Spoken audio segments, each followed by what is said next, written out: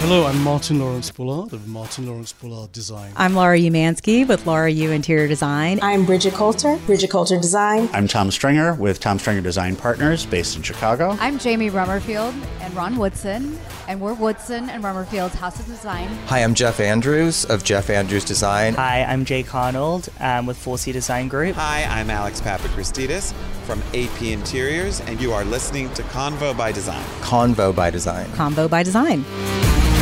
I'm Josh Cooperman, and this is Convo by Design, a podcast for the design and architecture community. And today on the show, you're going to hear from Ian Love, interior designer, musician, and designer of functional art.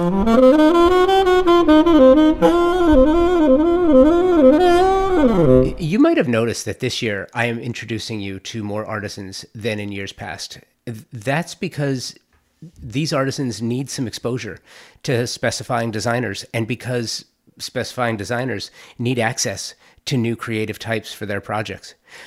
I'm not anti-establishment. As a matter of fact, I am pro-establishment. When run smoothly and properly and effectively and efficiently, absolutely. In the A&D industry, the establishment is mostly made up of the trade magazines.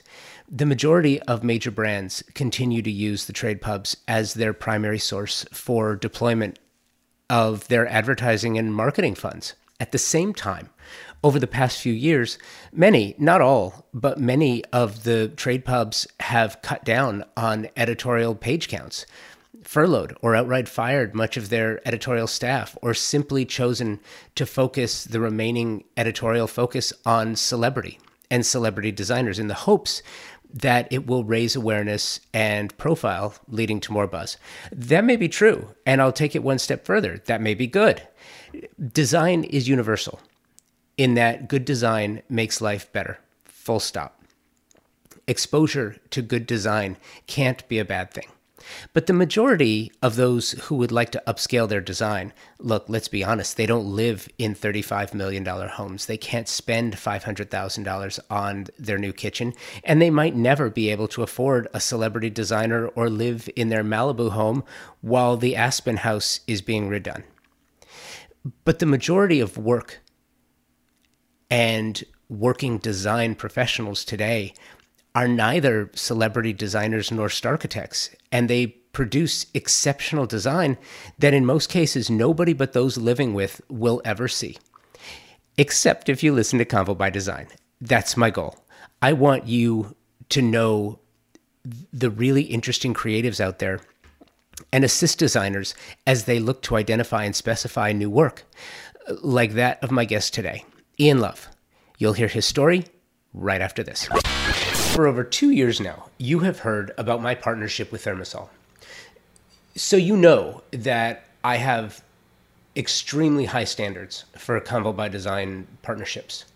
ThermaSol is an extraordinary partner because there is this rare combination of intuitive design with exceptional performance.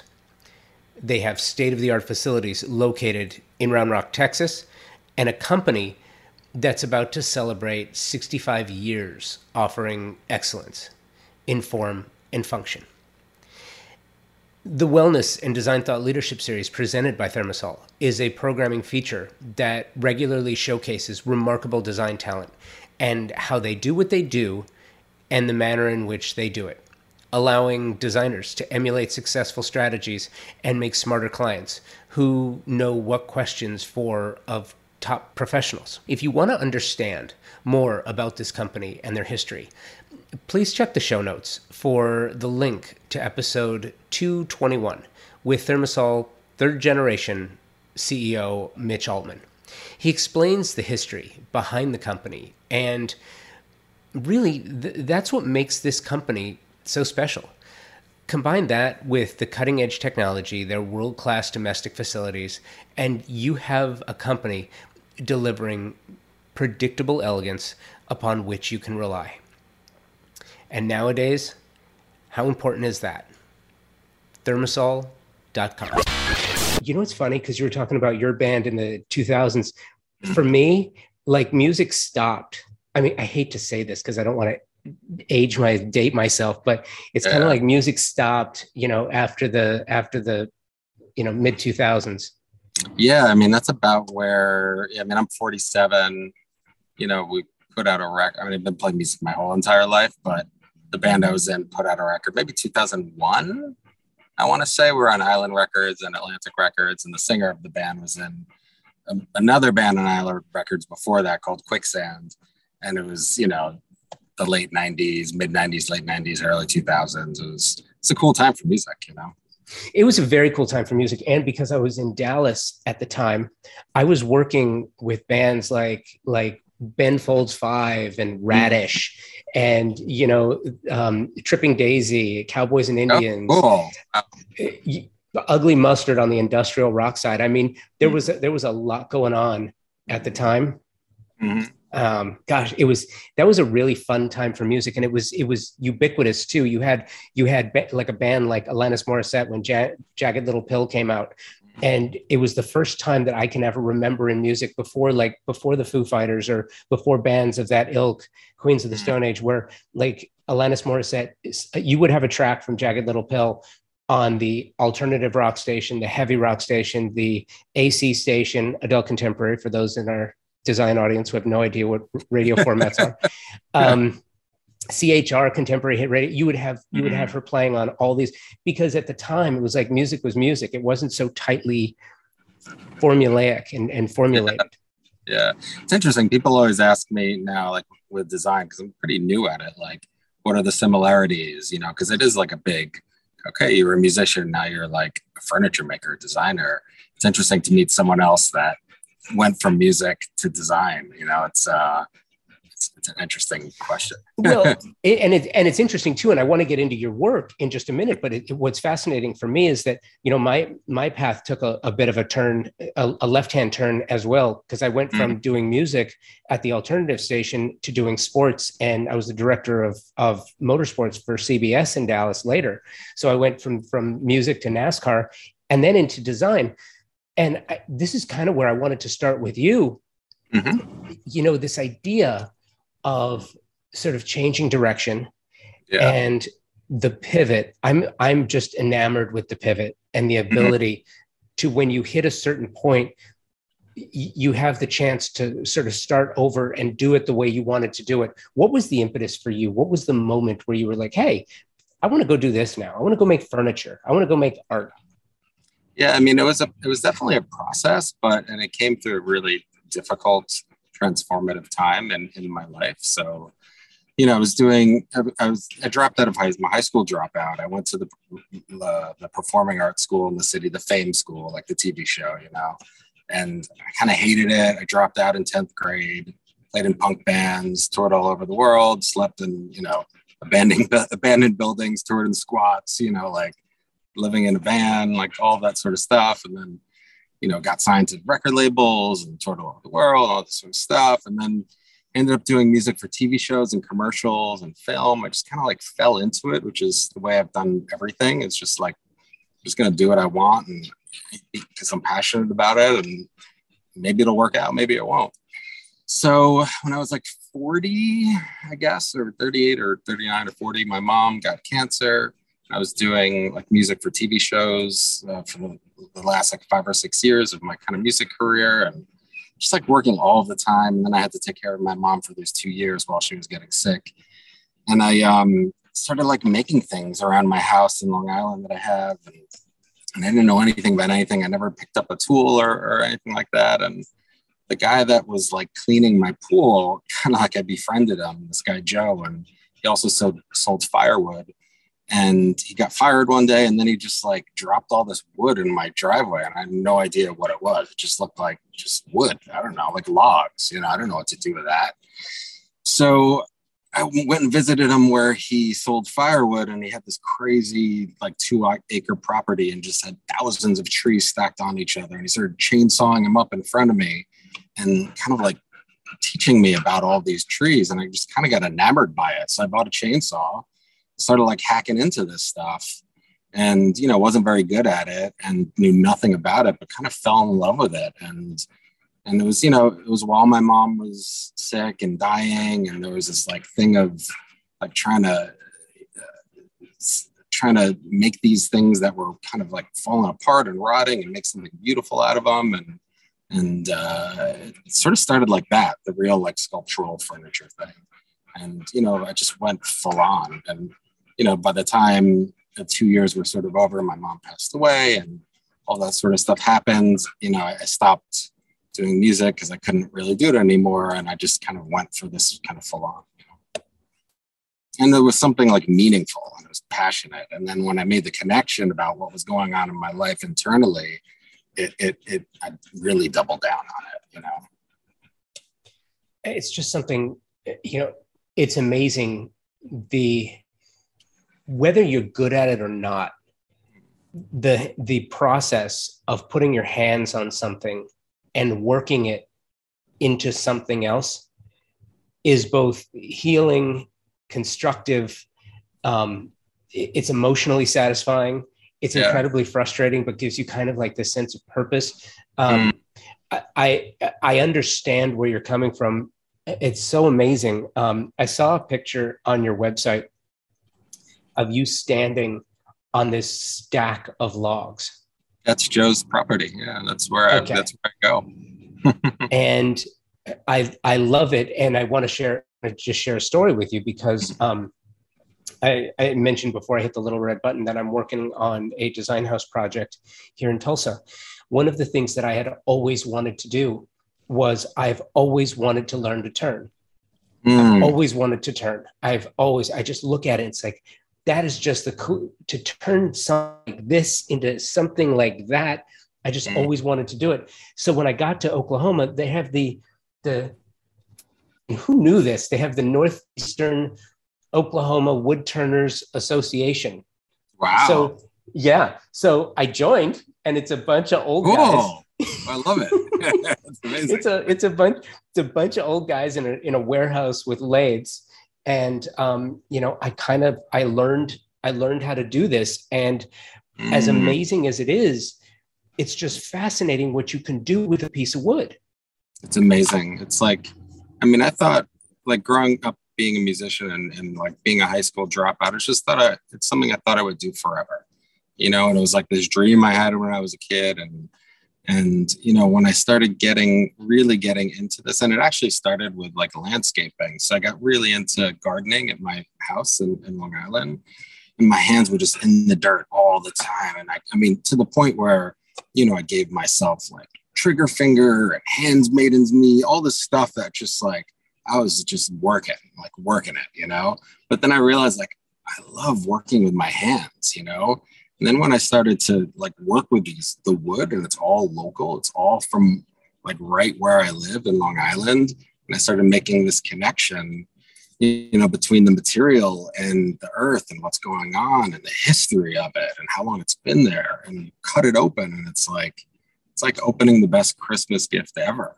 You know, every time you cut into one of these trees, it's, you know, I was just telling someone the other day, like right when you cut into like a log, it's the most beautiful it's ever going to be. And then it starts like deteriorating and oxidizing and all this stuff. And then like my responsibility is kind of to get it back to that initial, like, this is the most beautiful thing I've ever seen.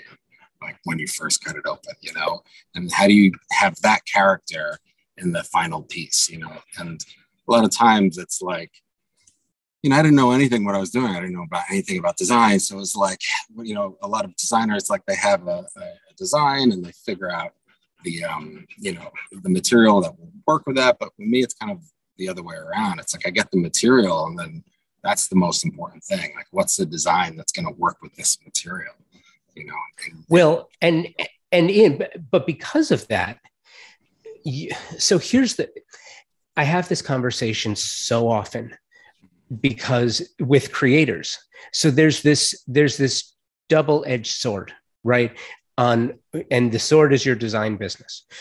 One side of it is the need to be creative and create and develop and come up with something amazing. The other side of it is the side that, you know, for me anyway, as I've seen it, kind of dulls faster. And that's the business side of it. Like, how do I keep the business side sharp? If I'm so busy working on the craft and developing pieces and working on art. I'll work on something, I'll work and work and work, and it's not done yet. So then you're working a little bit more, and finally you get it right. Now it's done. It's a headboard. It's a wall piece. It's a stool. Now you're done.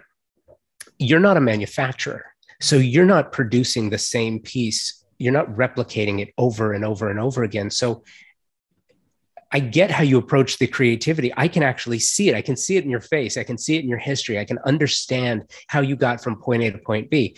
How did you address the business side of it? A musician, a high school dropout, someone who, and correct me if I'm wrong, but I'm going to guess that you're the kind of person that when the BS gets to be too much, you're going to look for something that can keep feeding the creative side. How do you handle the business side of this? I mean, I'm still learning, but when I really decided to do this, I basically had some money that I made from music, and I took I think $100,000 or something and put it, opened up a new LLC and a design thing. And it's just me. It's like, I'm going to go for this. And if I have to spend all this money, I'm just going to spend it. And that's that. And that was probably 4 or 5 years ago. And I didn't really make very much money, if anything, for the first couple of years, but one thing that did happen is I just made as much stuff as I possibly could. And I created this kind of a bunch of things. And then a friend of mine who is in the design business says, well, you need to make a deck. I was like, what the hell is a deck? So they explained to me what a deck was. And then I'm like, how do you make a deck? And then I hired a friend of mine who's a great photographer, and he photographed all these things I made, and I watched him. So then I learned how to do it so I could do it then, And then my friend, John Edelman, who's, the Design Within Reach guy, I knew him from something else. And I emailed him, would you mind taking a look at the stuff I'm doing? And he didn't know I was making anything. And he said, I think you're onto something here. So I decided to do one of those ICFF Javits, Jacob Javits show. And I got a small booth, and, it was a lot of money for me at the time. It was $5,000 or something like that. And, it was my first kind of pieces, and I just threw it all in there. But, and it was probably only a year into doing it, maybe something like that. And, I sold a couple pieces there, and people ABC Carpet and West Elm were starting to talk to me about yeah, do you want to make stuff for us? I was excited, of course. And I asked my friend, John Edelman, it's hey, ABC Carpet's interested in doing something. And he was like, don't do it, dude. I'm telling you, go do direct to trade stuff. I'm I don't even, what does trade even mean? I don't even know what any of this stuff he's talking about means. And then my other friend, Jessica, who was in the business, told me kind of the same thing. And I just kind of went with that. But people are interested, and it was still very early and kind of, rough, but I think I knew right then I was onto something. And then the business stuff, just it took a couple of years, but, I got my first big job maybe 2 years ago with Gensler doing this big installation in the World Trade Center, the Freedom Tower. And they really liked it. And then they hired me again to do this Amazon Music office, this 27-foot sculptural reception desk and 18 pieces of furniture, and this flagship office in Brooklyn that they did. And it kind of that was my first year that I was oh, okay, it's paying off now, and now it's kind of figuring all that stuff out still, but it's working out pretty well. Talk to me about your process for, do you do collections? Do you do one-off? Do you work primarily with, and I love it now that you know what the trade is, do you work primarily with the trade? Do you still do trade events?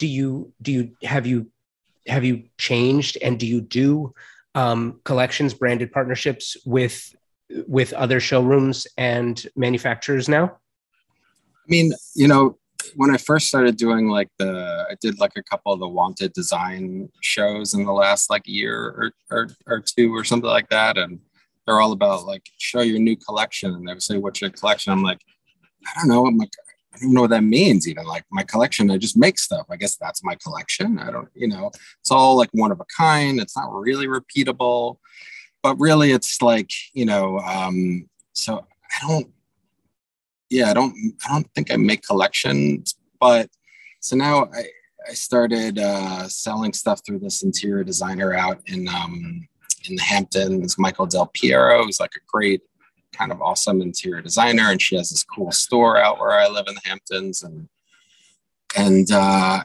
just kind of like cold DM'd her on Instagram because I followed her and loved like what she was putting up, and I was like, she lives in the Hamptons where I live, and I don't know, maybe she would like my stuff. So she wrote back. It was like, I get a lot of DMs and most of them aren't right, but I really love your stuff. Can you make me stuff for my store? So she started carrying those like hand carved stools and side tables maybe 2 years ago. And it's probably sold like 40 or 50 of them in the last 2 years, which is kind of a lot, So I know they're like, oh, people like them, and, but other than that, no, it's just the interior designers. It's all been word of mouth, It's like it's the same way with my music career. It's like one thing kind of leads to the next thing. Like I didn't seek out to make music for TV shows, but somehow I met a music supervisor who liked my music. And all of a sudden I'm doing it, and I'm doing TV commercials because I met some ad agent guy. It's the same with this. Like, I meet someone who recommends me for some weird Gensler job to, make a 16-foot diameter root system hanging from the ceiling in the World Trade Center.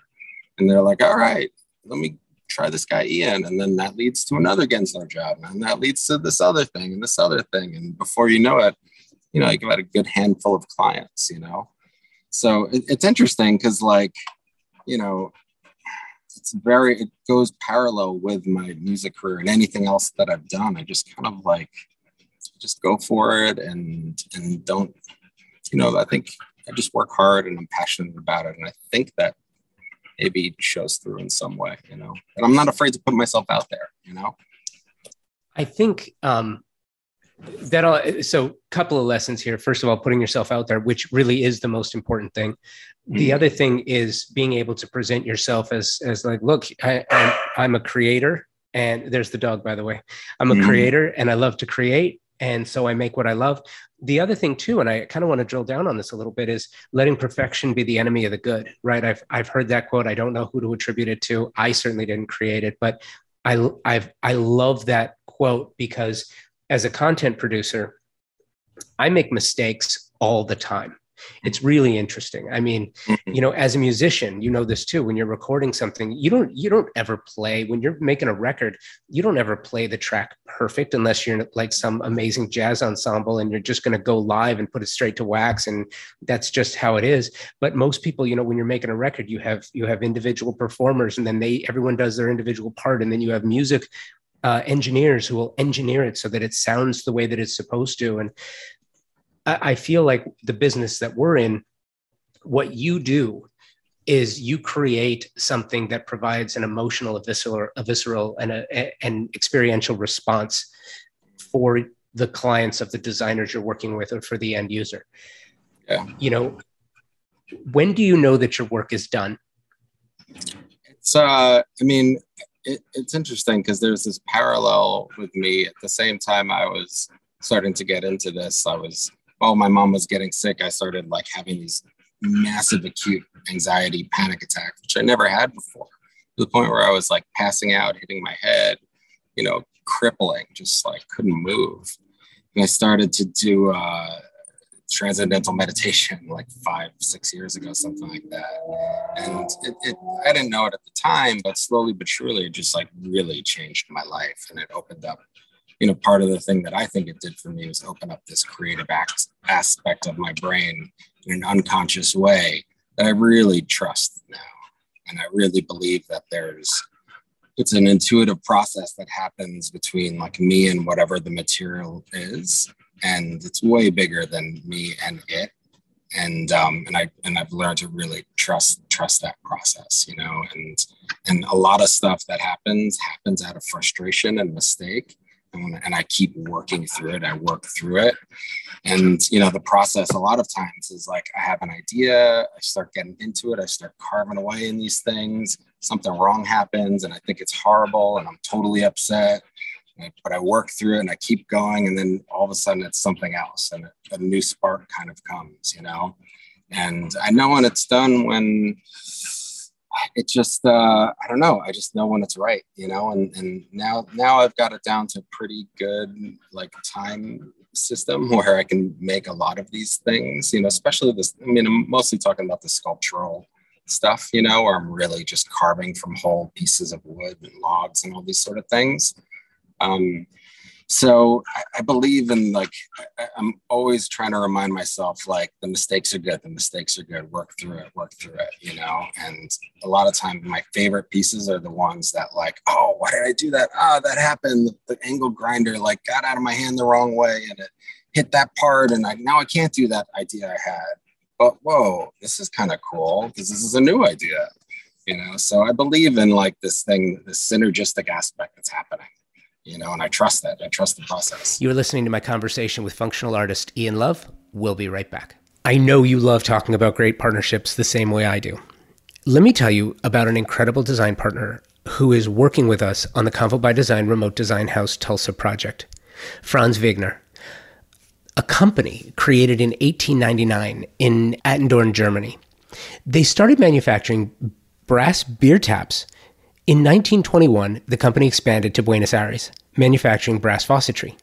The company launched in the US in 1992, and Franz Wegner Premium Collection began in 2008. Franz Wegner crafts high-quality, premium faucets with the objective to create a design-oriented luxury product that exceeds the standards set by world-class designers and architects. Pretty heady stuff, and they do it. If you see a Franz Wegner faucet, it is stunning. You use Franz Wegner faucets and they perform flawlessly. Product you can depend on after over 120 years designing a truly stunning faucet line. For more information and to check out the entire line of faucets, visit franzwegner.com. So I'm going to spell it for you, right? FranzVegner.com. Thank you, Franz Wegner. And that's where the joy is, right? It's this, when something happens organically. And, you know, I would venture to guess that if you tried to make something exactly like something else, you probably couldn't do it. You know, I can't. Yeah. Nor would you want to. Yeah. Yeah. I mean, there's things I can do that are repeatable now. You know, there's like designs that I can kind of repeat, you know, but, you know, I'm not the guy that's going to, like, you know, make things like perfectly square or something and all that sort of stuff. And, you know, I don't even draw. So I can't, like, when people ask for a sketch, I can't do it. I've taught myself like a simple CAD program where I can kind of do stuff, but I'm very transparent about it. Like, it's not going to look the way, you're going to have to kind of trust me. And, you know, I did this Amazon music job, a 27-foot sculptural reception desk with no drawings, no nothing to them. And they just trusted me because they knew what I did and how I did it. And, you know, that was like the biggest job I've ever had to that point, you know, and for a big place. And it was kind of cool. I didn't realize it at the time, but it's kind of a big ask for someone like me, you know. Yeah, don't worry about it. It's going to be great, Jeff Bezos, you know, or whatever. Like, but you know what? As part of that conversation, so where we find ourselves these days, designers, you know, again, back to this design house that I'm working on, there was a console that was specified for it. And by the way, it's so funny. I tell these stories so often. I'm shocked that I don't get more complaints for people who listen to the podcast. It's like, I've heard that story like a dozen times. We stop already, but it bears repeating here because this console was, you know, a $2,000 console, and the quote to ship it was $5,000. So $7,000 all in for a $2,000 console last August, September. And there was no way we were doing that. And what I did was I was looking for a local artisan here in Tulsa, found a guy who made this console out of reclaimed maple. It's amazing. And a root ball that was very similar to, I asked him to ideate something with this other console as inspiration, so that he could create something completely different, unique, and special to him.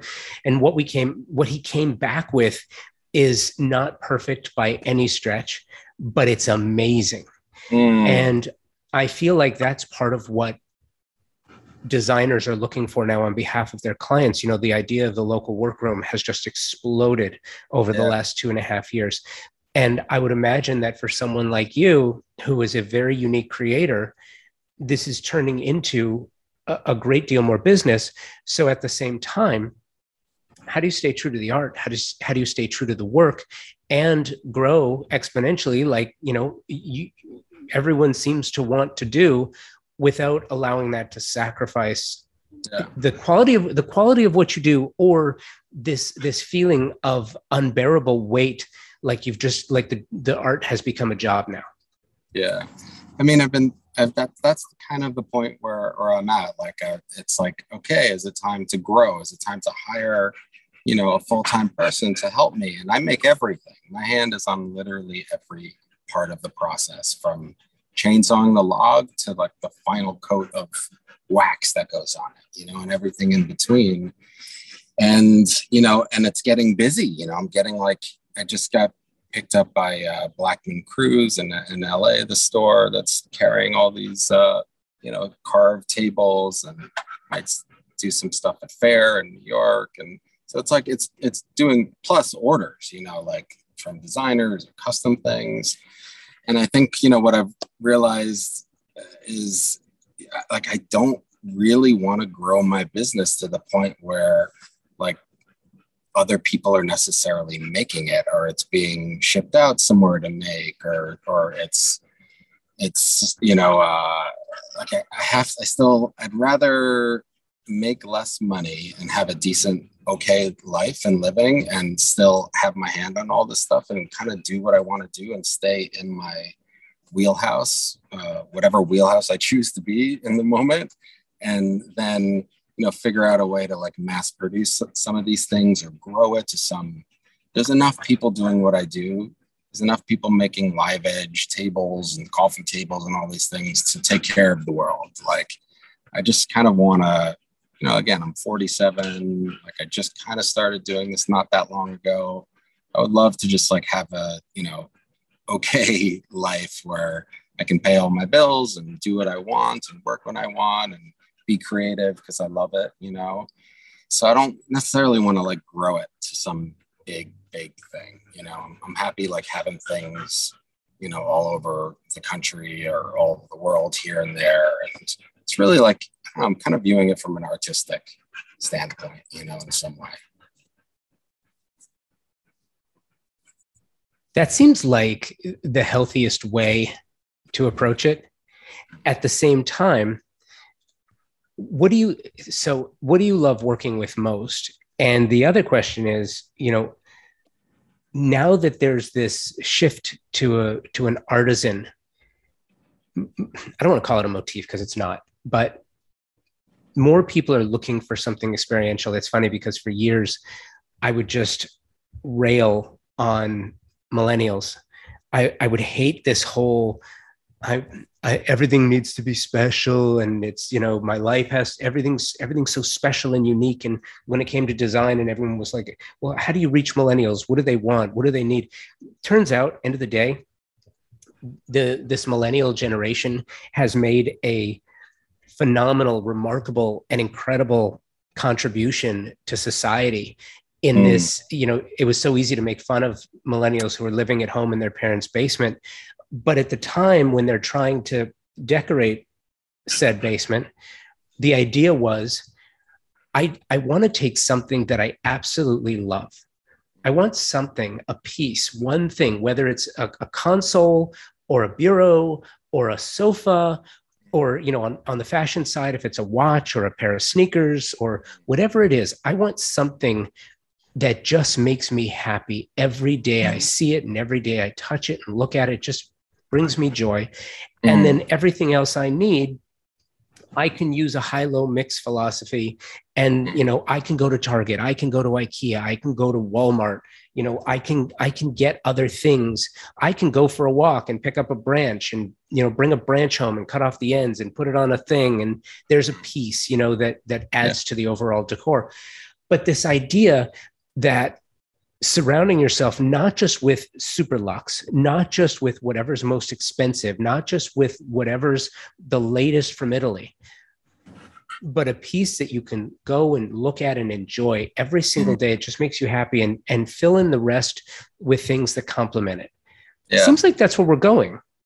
Absolutely. I mean, that's why I kind of like, one thing I love doing some of these shows that I've done. I mean, the ICFF Wanted show is like more trade, but the Brad Ford Field and Supply show is like, they're people just walking around buying your stuff and looking at your stuff, just like people, that want it for their houses or their extra house or their apartment in Brooklyn or whatever it is.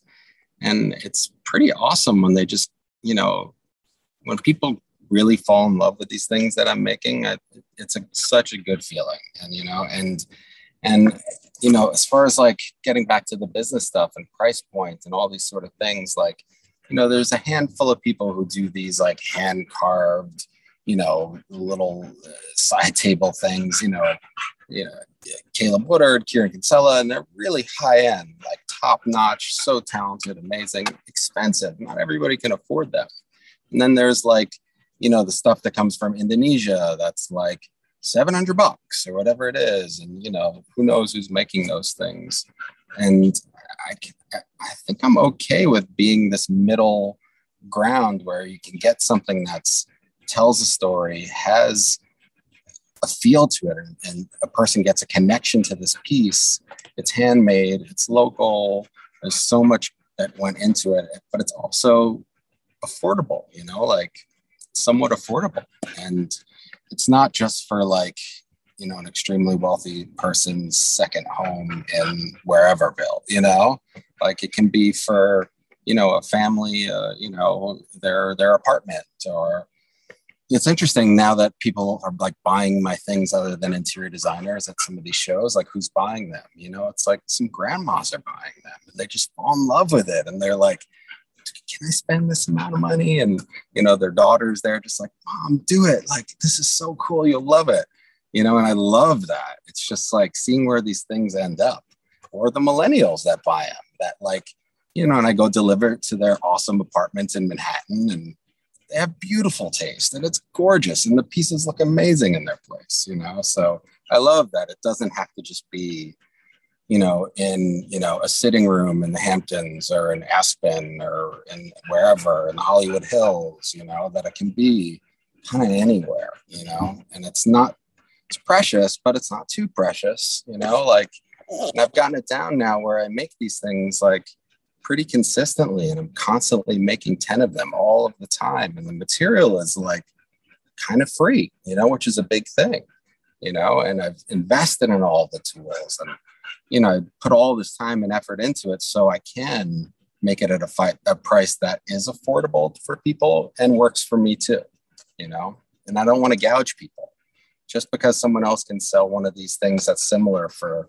$6,000. I don't know if that's right for me, like I'd rather keep it in the price point where more people can kind of afford it, Do you know your species? Oh my gosh, yeah. I mean, this guy Joe taught me literally everything. You're talking about wood, right? Of course I'm talking about. What made me think of it is that I was recently showing someone one of the bowls I turned was this spalted hackberry. What's that? Do you have one there by any chance near you or no? Okay, you know what? Hold that. You don't have. I'm gonna go. I would love to. See I'll take a picture and I'll send it to you. Okay.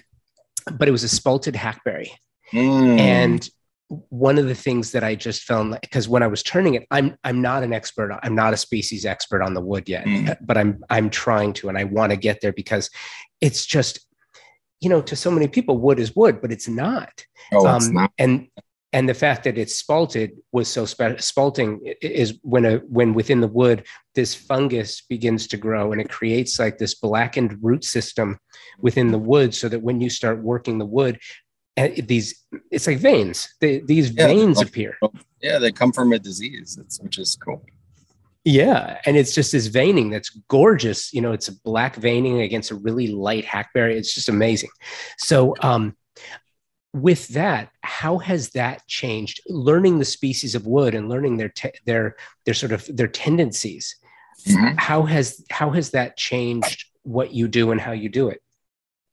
I mean, it's the wood itself is like, you know, I've figured all that stuff out in the moment, unless, you know, it's either like way too rotted or something and I just can't work with it at all, or it's got the spalting or all that stuff. What I'm experiencing now is like, okay, how do I make these things so, you know, when someone says, hey, well, I want to order these for, you know, someplace in Turks and Caicos in the Caribbean, will they hold up?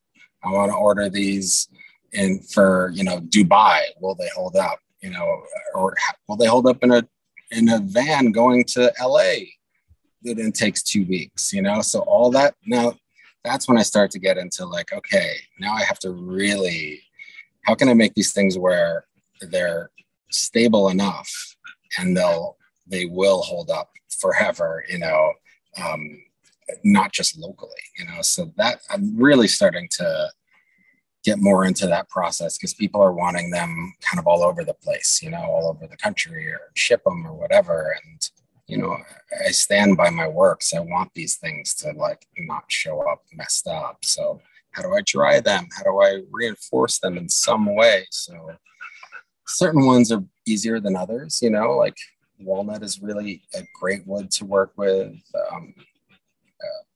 Maple can be like a little iffy. Oak can be a little bit iffy, but you know, there's like kind of tricks to this thing that I'm teaching myself and coming up with to keep them more stable and all that sort of stuff.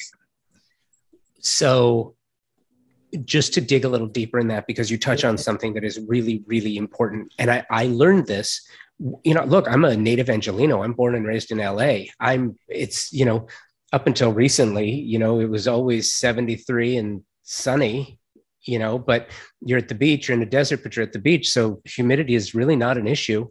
Okay. So I moved to the Midwest to work on this design house project, and it was really interesting. So, you know, this week it's 103 and, you know, it rained last night. So you're talking 60, 70, 80% humidity. Yeah. This winter, it was, you know, it got down to 15 degrees with 10% humidity. And people who aren't having this conversation, your reaction is exactly what I went through. People who are not used to having this conversation are saying, well, you know what, so what? But when you make wood furnishings, when you make wood art, you know, it's really important to understand when you're buying wood art, when you're buying wood anything, to understand that, you know, humidity and temperature have so much to do with the longevity of the product. Yeah. And, you know, art is art. Art is supposed to change. Nothing lasts forever, though. Mm-hmm. Yeah. Yeah. I mean, there's, you know, I you know, some of the Nakashima stuff, when you read about him talking about his furniture, and you know, he's the master at this live edge kind of stuff, but even he says like, there will be more cracks. It's meant to be used. You know, that's part of the beauty of it. Now, these things I'm making, they're different than like, you know, I do make, you know, big dining tables and coffee tables that are slabs and milled stuff and kiln dried and all this sort of stuff. But, you know, I think the thing we're talking about are these sculptural carved pieces that I'm making that are coming from giant logs. Those are difficult. You know, there's bugs, there's organic material, there's water, there's all of these things. And, you know, I've done it enough. I've made so many of these things now that now I know kind of what to look for and what I have to do to reinforce it, whether it's inlays or when it, you know, giving it a couple months after I start it for the cracks to open, and then flood it with resin and then sand off all of the resin, but the resin's still inside, so it's holding it together better. There's like some tricks that it's a real pain. It's honestly, it's a lot of work, but what I don't want to happen is it to show up somewhere and I get a call from them and say, hey, this happened. It's falling apart, or the crack opened up too much, or there's bugs, whatever it is, because I'm going to feel terrible and I'm going to have to make another one and it's not going to be the same. It'll be great too. But, I stand behind what I do. And I did have an experience recently where I sent an interior designer in Nashville that's, pretty well known there, like bought 10 of these things and they all showed up beautifully. But somewhere in the process, there must have been some egg in one of these things and there was some bugs in it, and like I get the call. And I figured it out. I worked at, I got a local maker, the same way you described, and he picked up the piece and they fixed it and all that sort of stuff. So, it's luckily she was great about it and understands like, hey, it's wood, this happens. But yeah, so it is, it's a hard thing, but now I'm getting into this aspect of people are, designers are wanting me to put stuff in the Caribbean, in Dubai, all of these places that are really drastically different. So, and big pieces, like bigger than anything I've made before, all out of whole logs. So there might be a time where I kind of maybe do them in sections and dry them separately and then put them together so it looks like one, but which is cool. Honestly, like I love the challenge of these things, I love it. When Gensler asked me to make a 16-foot root diameter system on the ceiling, they said, can you do this? I said, yeah. I never did anything like it before. I had no idea what I was doing. Can you make a 27-foot sculpture or reception desk? Sure. No idea what I was doing. So I say yes and then figure it out. That's the way I've always done these things, Fake it till you make it. Yeah. I mean, it's like, there's no one comes into the world like knowing how to do everything, and, I think if you've like proven yourself enough that you're up for a challenge, then, it's kind of sink or swim, and mostly swimming, but I love that's awesome. I love the learning curve.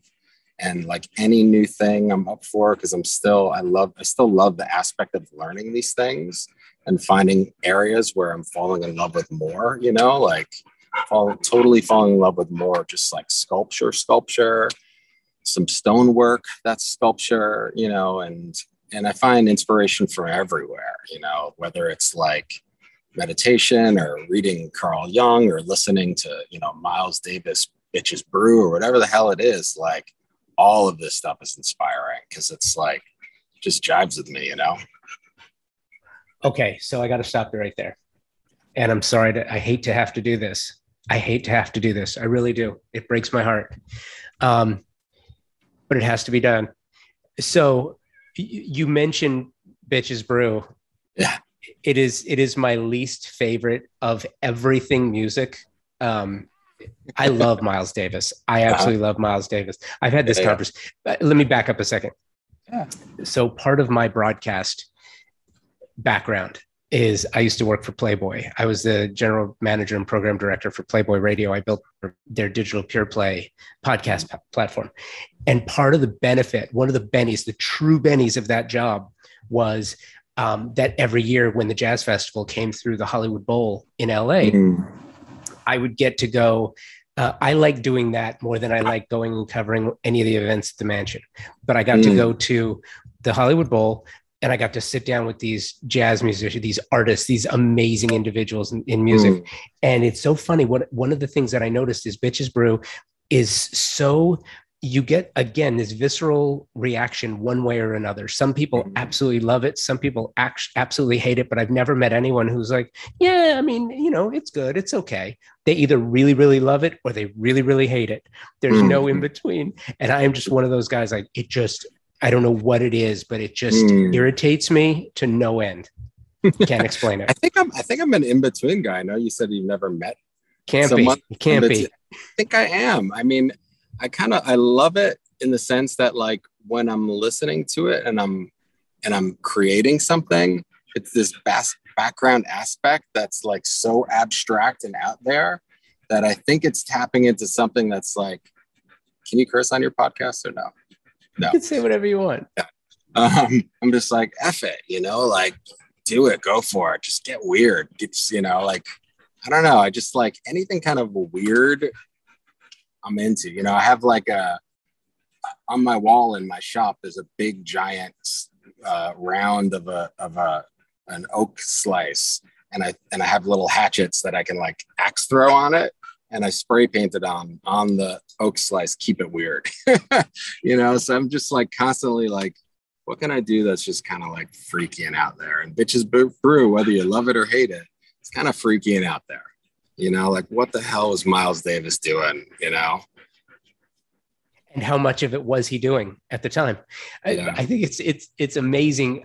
But to your point, it is one of those things where, and this is a conversation for another time, is, the relationship between creativity and music. Yeah. And creativity of all types. And I think your story is absolutely fantastic. And for those that want to see your work, maybe buy some of your work, but definitely go check it out. There will be a link to your website in the show notes. Ian, I absolutely loved our chat. Thank you for taking the time. Oh, me too. Yeah, I would love to do it again sometime. It feels like we're just tapping into a little bit of it. If you've been listening to Convo by Design for a while now, you have heard me tell you about Article. Great style. Really, it's as simple as that with Article. Things have been challenging for design professionals and their clients for, 2+ years now? You know this already. What you might not know is that it doesn't have to be if you're looking for exceptionally beautiful modern furniture. Article provides a simple and easy way to creating a beautiful modern space because Article works direct with their manufacturers on production of unique and stunning pieces. Then they work directly by providing this well-crafted design directly to you. This direct relationship means you aren't wondering where your furniture is, and you're getting it for an incredible value. What could possibly be better than that? In many cases, the shipping is flat rate, which means no surprises. Right? Even more, their culture and service are rooted in their core values: customer obsession, doing it differently, ownership mindset, winning together. If you're a designer, architect, or residential developer, you must check out their trade program. Discounts, special support, and exclusive perks. Article has the beautiful modern furniture you're looking for at an incredible price, at an incredible value, and you need to check them out. Check out article.com, or if you go to the show notes, there is a specific link which will take you, if you're in the trade, directly to their trade program. You have to see it to really believe it. Thank you, Article. Thank you, Ian, for taking some time to share your story. Special thanks to Convo by Design sponsors and partners Thermasol, Moya Living, York Wall Coverings, Franz Wegner, and Article Furniture. Thank you for taking some time out of your busy schedule to listen to Convo by Design. I produce this show for you, those in the design industry, to hear what others are doing and hopefully provide you with some inspiration to do that thing you do. Remember why and for whom you craft and create. Please subscribe to the show so you don't miss a single episode, and you can find us everywhere you get your favorite podcasts. Thank you. Have a great week. Be well, and take today first.